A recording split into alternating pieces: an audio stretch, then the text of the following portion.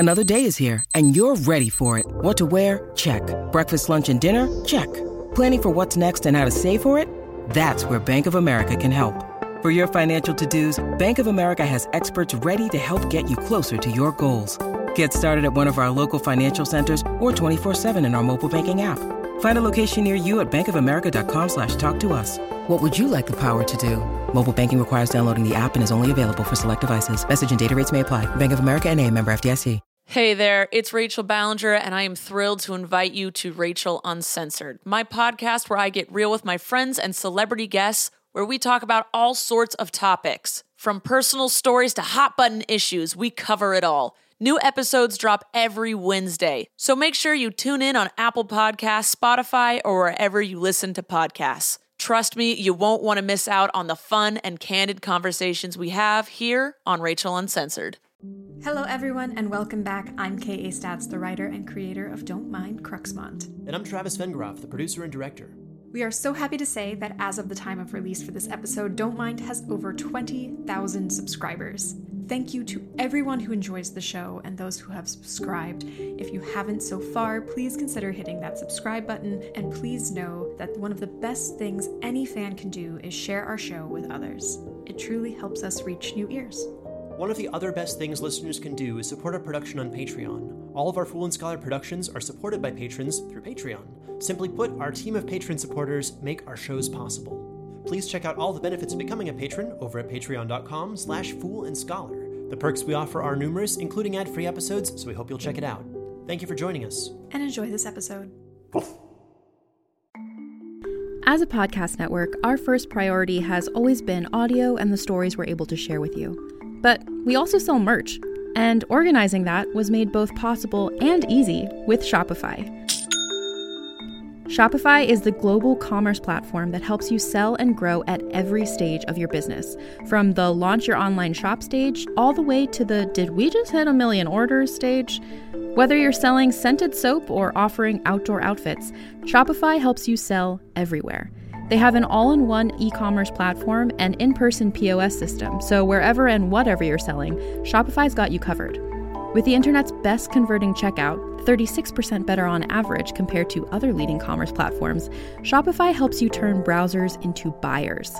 Shopify has allowed us to share something tangible with the podcast community we've built here, selling our beanies, sweatshirts, and mugs to fans of our shows without taking up too much time from all the other work we do to bring you even more great content. And it's not just us. Shopify powers 10% of all e-commerce in the US. Shopify is also the global force behind Allbirds, Rothy's, and Brooklinen, and millions of other entrepreneurs of every size across 175 countries. Because businesses that grow with Shopify. Sign up for a $1 per month trial period at shopify.com/realm, all lowercase. Go to shopify.com/REALM now to grow your business, no matter what stage you're in. Shopify.com/realm.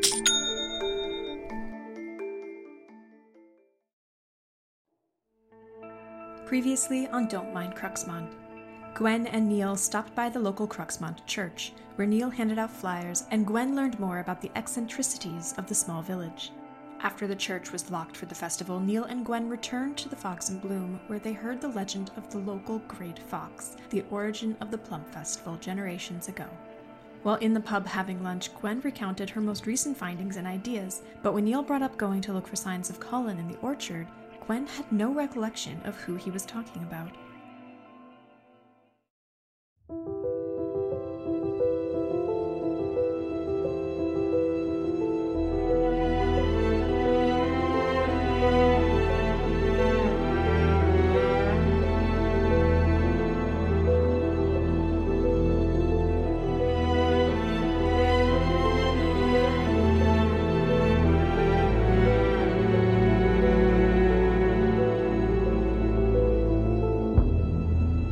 Don't Mind Cruxmont. They may not want me out there, but that's where Jeff saw Colin running over the hill before he disappeared, and where he found the jacket. So, it's my next best shot. Wait. Who's Colin? What? Colin. I'm sorry. I must have missed something. Who? What do you mean, who? My brother Colin? The whole reason I'm here? Looks like me? More bearded? Don't joke around. I know I blew up before and I'm sorry about it, but finding Colin means too much to me for these kinds of annoying jokes. He shouldn't be left alone like this. It's not good for him. For anyone. How would you feel if it was your family? Yes, Colin. I'm sorry, Neil. I wasn't making a joke out of it. I know you're here to find him. I know it's important. Did you actually forget? You don't look like you're joking. How could you forget? He's my brother. We'll sit here talking about your inability to put forth a simple question and learning about weird Plumfield foxes, but you can't remember that my brother's missing? Did you forget you nearly hit me with your car too? Neil, shh, wait. So I didn't forget. I just had a lapse. I know you're looking for Colin. I sometimes suffer from short episodes of memory loss, but it comes back, usually in a bit. The recall's not there at times, but I've been listening. And I think going to look for clues to Colin's whereabouts and possible campsite locations is a good idea. Lapses? Like what you study? Yes, just like that. It's the result of a hereditary early-onset neurodegenerative disease. So you have Alzheimer's or something? Something like that. Early stages. It's been part of my life for a long time, since I was old enough to understand what was happening to members of my family. Again, Neil, I was listening. I know how important finding Colin is to you. Sorry I acted like an ass again. This whole situation with Colin is bringing out the worst in me. But can I ask a question? A few, actually. Unless it makes you uncomfortable. It makes everyone uncomfortable. But it's my life and my profession, so I've become more accustomed to its discomforts than most. Go ahead, please. Early onset? How early? I thought Alzheimer's was only for people in their 60s or 70s. Later, even. Early symptoms can occur as young as someone's 30s. I didn't exhibit my first noticeable symptoms until I was 38. But you knew it was coming. It's passed down through my family for several generations before me. I had no reason to believe my circumstances would be any different. So, you study these things and help people with disorders like yours? I do.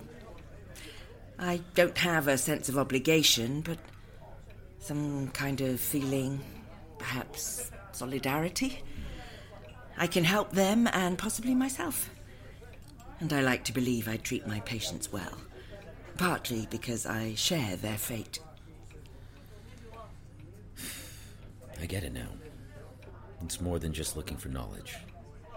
This isn't just a scholarly interest or some professional search. It's more personal than that for you. Yeah. Thank you. It explains, at least a little bit, why you're so determined, but also so anxious. And again, sorry for being an ass. Not at all. Any more questions? What's the most annoying part? Not the existential dread things, but an annoying part. Losing important little things. Keys being the most common. My friend at work, Taylor, she keeps multiple copies of all my keys now. It could be more aggravating, but I eventually find them here or there, and then I return a whole jar of keys to her. Then they just wait to be reused as the cycle continues. Like you offered earlier, if you ever need help here trying to find your mystery answers or whatever, feel free to ask. But my priority will always be to find Colin. Thank you. But who's Colin? Very funny. So what's your plan? I think I'll go to the village record office, which I believe is in the library. We passed it earlier. I want to compare some of the names I found on the gravestones with actual dates. Perhaps I can find some documentation that supports or disproves my observations on local longevity and mental acuity. Or any clues at all. At least I have a few names I can start with. Going now? Mm-hmm. I imagine it may take some time. Good luck on the hills. I hope you find something helpful. Thanks. Same to you.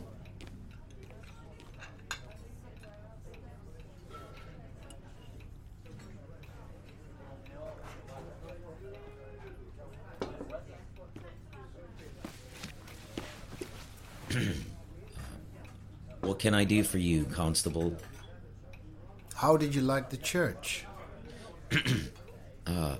Fine. It's very nice. A very good representation of the picturesque English countryside. Is that a beer? Are you off duty? No, it's just a pint. Everything packed up and ready? Checkout is tomorrow. I know.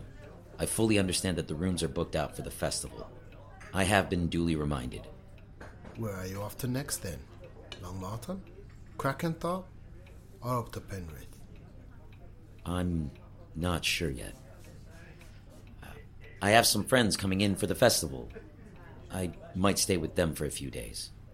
There's a limit to how many people we can fit in this village to protect our community and our archers.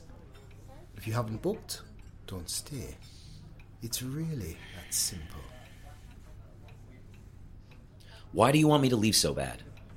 I'm not breaking anything, graffitiing anything, or doing much at all aside from asking people if they've seen my brother. You bother people. You and that woman you came here with. You confronted Jeff, who was more than willing to recount that you threatened him with violence. And you're upsetting the villagers. Upsetting? No one seems upset to me, other than you, that is. I plan to stay here until I find the next hint to where Colin is. So far, nothing says he left this village, but everything seems to be trying to force me out before I've gotten a good look at the place. Cruxmont is quiet. We'd like to keep it that way. The festival is as rowdy as we get, and we've gone about happily like this for years. Maybe I just don't like you. And maybe I think it's best you leave Cruxmont. You and that doctor. I can take care of myself. And if I were you, I certainly wouldn't hold my breath for Gwen to back down. You know, I've only ever met a few Americans in person. You all seem the same. Poor manners and terrible life choices. Just wait till you meet someone from Boston. Have I given you a flyer yet? I forget. I've given out a lot so far. But please, take one. I have plenty more. If he was here, I would have seen him. The shopkeeper remembers him getting groceries. And Jeff saw him up on that hill one night about a week ago. I think he's still here somewhere. So why try to get rid of me? Why act so suspicious?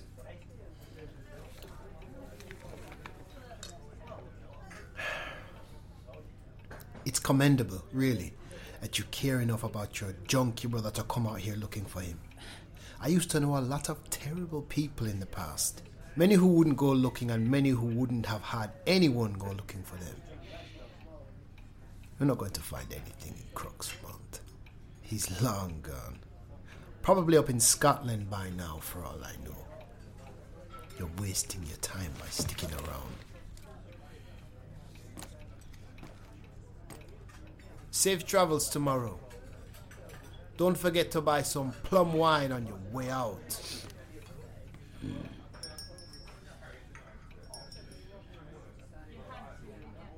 I never said a goddamn thing about Colin's drug problem.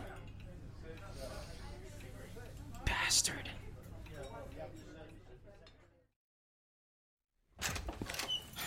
You have to do something about it. Please, be quiet. He's home. Quiet?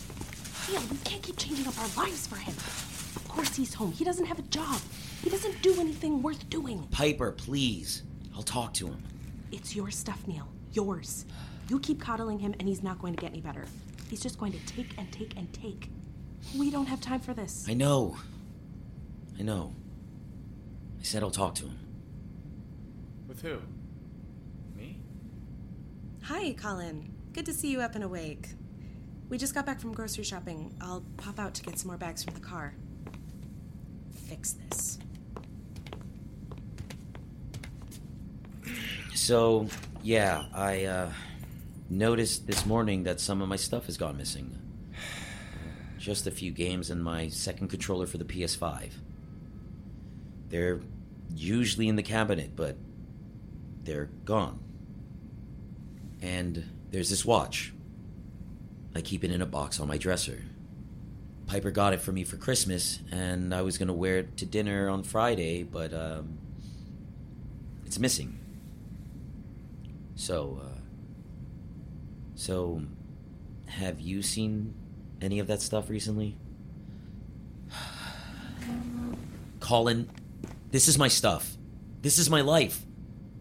I work hard so I can relax and play games. And I can't do that if you take that stuff away from me. And Piper,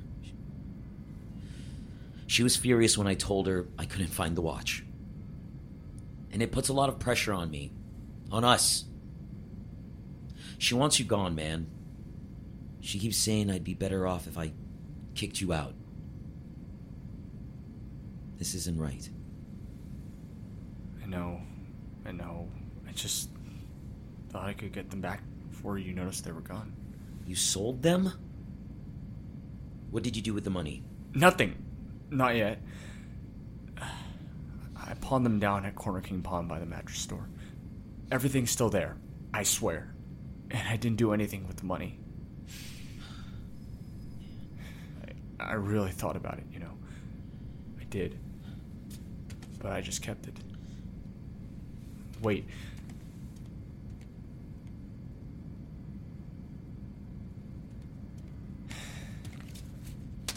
That's all of it. And the ticket. You can get it all back. Got about a week left. You didn't spend any of it. Look, Neil, I'm sorry. Please, give me another chance. I haven't found a job. I know. I'll keep looking, but I didn't spend the money. Please don't kick me out. I can't go back out there. I really don't know if I'll make it if I go back out there. You didn't spend any of it. That's great, Colin. Seriously. What? You didn't spend it. You had it, but you didn't. That's great. That's a big change.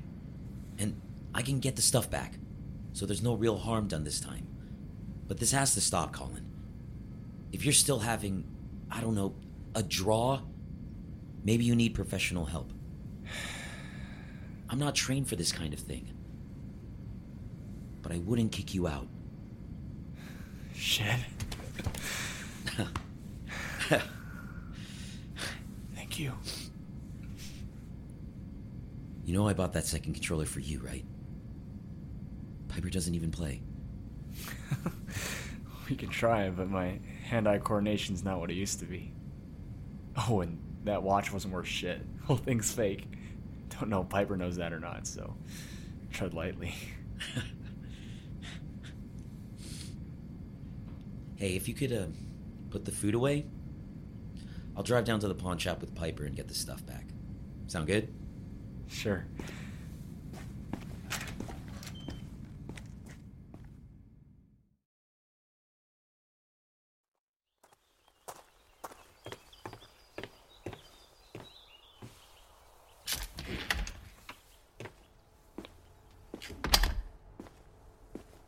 Can I help you?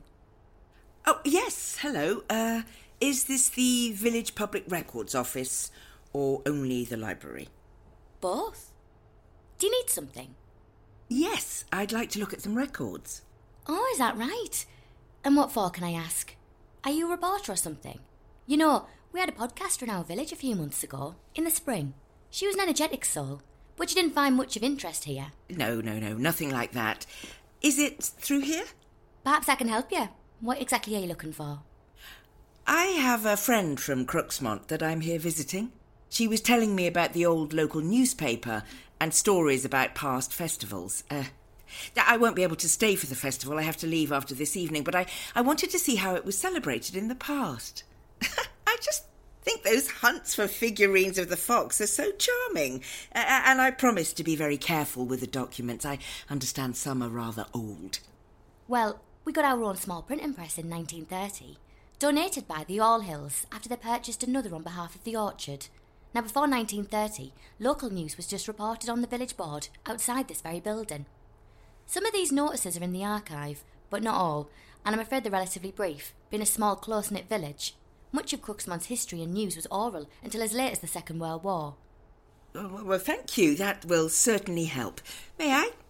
Well, I can't think of any reason why not. Now, we have a few private collections as well, so please don't disturb those. And it may be a little loud in about an hour or so. A group of kids are coming in for a book reading. But we'll be over in the library section. I'll come check on you from time to time. Oh, and please, no flash photography. Certainly not of the ceiling. The ceiling? Painted by a local artist, Madeline Allhill, in 1826. The ceiling of our records hall is a wonderful specimen of traditional British folk art, featuring agricultural scenes from the local orchard and pastoral vistas of the nearby villages. Wow, well, how interesting. Really, don't mind me. I've done a fair amount of archive work in my day. And what book are you reading to the kids? Marjorie Williams, The Velveteen Rabbit. Oh, a classic. I'm sure the children will love it. Have fun. Thank you.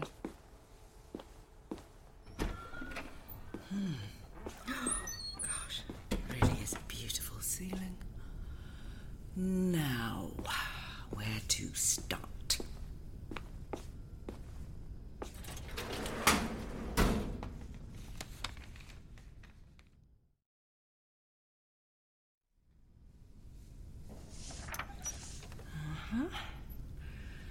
Most of these are calls for additional hours of the All Hill Orchard during the weeks before and after the festival, concurrent with peak harvesting season.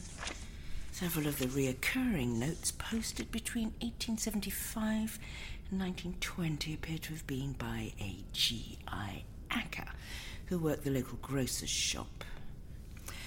G.I. Acker could have been Gwendolyn Acker, whose gravestone, no date, was at the local churchyard. Interestingly, there are notes from the All Hill family going back to 1850 regarding some kind of acquisition, but I found no records kept of anyone other than the All Hills in possession of the orchard land. Here, one saved leaflet from the time of the Plum Festival in 1921 tells a very different version of the local fox legend. Apparently, when families other than the All Hills, including those of royal land ownership rights, attempted to control the orchard lands, they were plagued by foxes and rodents, and all the plums grew infested with mould. Well, certainly not the point of the story. This could be possible proof that at some point in time the All Hills didn't control the land. Literacy rates appear to have been high for such a small village, even back then. The meeting hall was separate from the church, and several flyers exist citing a reading room, primarily for religious and vocational study for both girls and boys. It appears to have been very like a nursery or a Sunday school, very ahead of its time. There are no notes about men lost during the First World War. None at all. Come to think of it, Crooksmont doesn't even have a war memorial. Plenty of death notifications, though. Illness, work accident, drowning, even a murder in 1913. Are you all right? Do you need anything? I heard some talking. No, thank you. I'm just taking verbal notes. I just saw some interesting pieces on the Great Fox legend. More than I heard from Mary. Is that your friend, then? Mary Birch? But I just came upon this. The bulletin note in 1913... about the murder of local Zelda Moss? Oh, yes. Poor girl. The only murder in Crooksmont's history. Perhaps I just haven't seen the following notes yet, but was the perpetrator ever found? Sadly not. It's a dark mark on our little village. Okay, so what happened? Zelda Moss was 14. She worked at the All Hill Orchard, as most did back then, and still do now.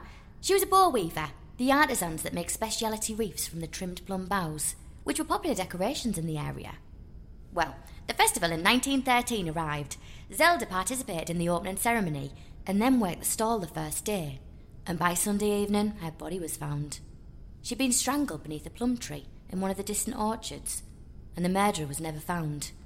An estimated 300 people attended the festival that year, and with no way to trace them, it was never solved.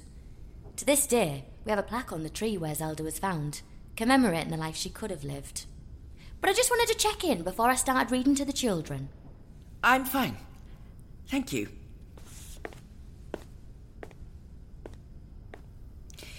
As far as noted ages at time of death, there are none. Not in later paper obituaries and not in the board notes from before. But there are a few clues. Zelda Moss was 14. Of the deaths by illnesses, many of them were never listed as workers at the orchard, so were possibly never much older than 16 or 17. Others were listed as elders, or that they would be missed by their children, grandchildren, and great-grandchildren. I've kept a tally. What? Oh. Neil?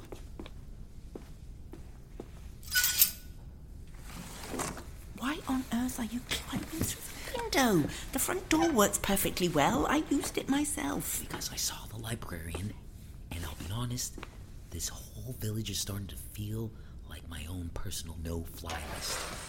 I think the constable knows where Colin is. He said some stuff in the past about where he thinks Colin might be headed, but today he said something, and I know I never told him anything about it. He won't even admit to having met Colin, but he must have. Then I tried to sneak up the hill where Jeff saw Colin, but it took too long. The fields are filled with workers right now. When I got there was obviously no sign of Colin. Lots of fresh tracks from wheelbarrows and equipment, and I'm not exactly the wilderness tracking Strider sword. You find anything? Nothing to help my own line of inquiry. Well, perhaps. I won't pretend to know much about death statistics during the World Wars or early 1900s literacy rates and higher education statistics. But I do think it's strange that no one from Cruxmont ever attended university or even took part in a trade apprenticeship outside of the nearby vicinity. No one until the 1910s. Also, look at all of this. Around about the time of the First World War draft, a sickness swept through Cruxmont, something apparently caught at the orchard, and all fit men of drafting age were suddenly pronounced medically unfit. Women took over all the orchard work, and not one Cruxmont man went to war. Well, not that I have a high opinion of the place right now. I still don't think it's a whole village full of pacifists, objectors, or cowards. So, there must have been some other reason they couldn't leave. Or didn't want to leave. Your phone is on. Yes, thank you. I take audio notes. Sometimes it helps to go back and re-listen if I forget. So, what about the age issue you wanted to look into? Yeah, well, apparently, it's not just an issue with the gravestones. The village doesn't write birth or death years on anything, not even obituary posts. Okay. So a bit weird. What about the age thing? Yes, here. I've made a rough tally. Okay. It appears that there are 2 windows of age at which death is common here. The young, around Jeff's age, and the very old, like my patient, or older. So, instead of the standard curve of death over time, usually peaking somewhere around the late 70s, early 80s, we have a bimodal distribution, with deaths occurring most prominently in the mid to late teens and the late 80s to early 90s. A quaint English village with consistently abnormal deaths. Exactly. Sounds great. Just like the kind of hike I'd want to send my little brother on. Now, I know I haven't known you for very long, but you have a universally recognizable, but wait, there's more face. Mm-hmm. Small villages like this don't have a lot of turnover. But during modernisation, the Industrial Revolution, a lot of villages like Cruxmont lost their younger population to jobs in larger cities with factory jobs. Right. Not Cruxmont. People didn't leave. Not for long, and seemingly never forever. Not until the early 1900s, 1910s, when people did start leaving. Then they only left for a few months at a time, and they always came back. See here, the first Cruxmont man to attend university was an Allhill. Of course. Mm-hmm. John Allhill went to the University of Edinburgh to study agriculture in 1919.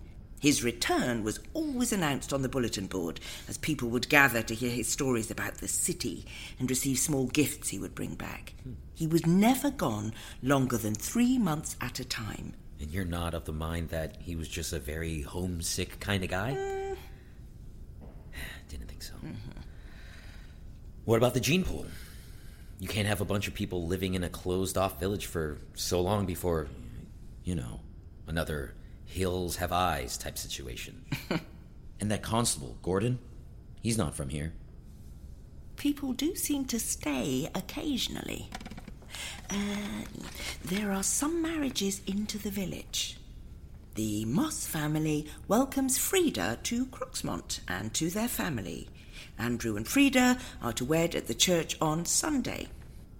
The Ackers are proud and happy to welcome Wilhelm, who has asked for the hand of their eldest daughter Ophelia and will join Cruxmont as our first printer. Elder John Allhill. Everyone moves to the village when they marry. Men, too. But that almost supports your idea, yeah? About genetic adaptation? If the population stays so close, so insular, it could be true. It would explain why adaptation like this hasn't spread and become more well-known. Sometimes it's not even adaptation per se, but a genetic mutation that is circumstantially beneficial. Even so, if it were a genetic adaptation, its benefits or trait exhibited by the mutation could be linked to a geographic location. So it's environmental. Perhaps both. I never saw any notices for property sales. Not even when I was researching the village online. Not a single estate agent listing for Cruxmont ever came up. There's no evidence that anyone has ever sold their home or land. It looks like if property ever did change hands, it was bought up by the orchard and only due to the death of the owner. Here, 1943. The old Warren cottage and half acre, after the death of Miss Albina Warren, spinster and last of the Warren line, is to be transferred to the Allhill estate, whereupon the house will be preserved and become home to Catherine Allhill and her future husband. Nothing seems to be owned by a bank. Did you even see an estate agent's office? Like a realtor? Mm-hmm. No. Not that I remember. So we don't know why, but it's all or nothing. Stay for a single weekend or never leave.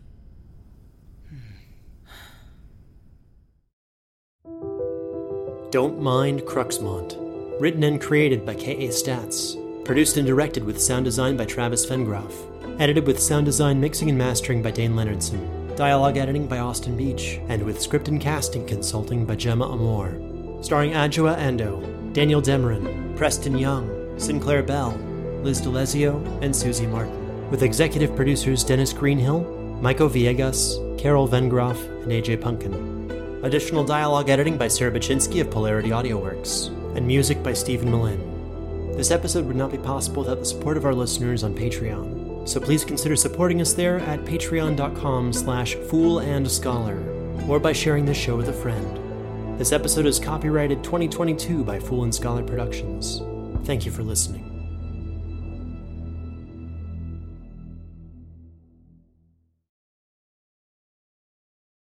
Greetings, adventurers.